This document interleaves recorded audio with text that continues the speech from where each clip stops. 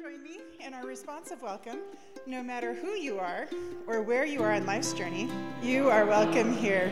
No matter who you are or where you are on life's journey, you are welcome here. No matter who you are or where you are on life's journey, you are welcome here.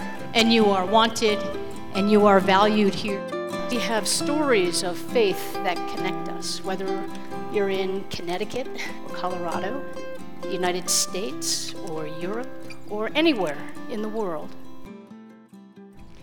Good morning and welcome to UCC Longmont. It is such a joy to be with you all this morning, whether you are joining us online from home or somewhere else, or if you are with us in person in the sanctuary today. It is our last Sunday of Advent, and the joy and excitement are building as we get nearer and nearer to Christmas. But we also know that Christmas brings with it many things. So know that whatever you are bringing with you into this space, however you are arriving this morning in this time, it is welcome here. We have room as we are supported by each other and by this beautiful architecture to make space for all of the emotions and the feelings, the expectations and the hopes that you might be carrying with you today.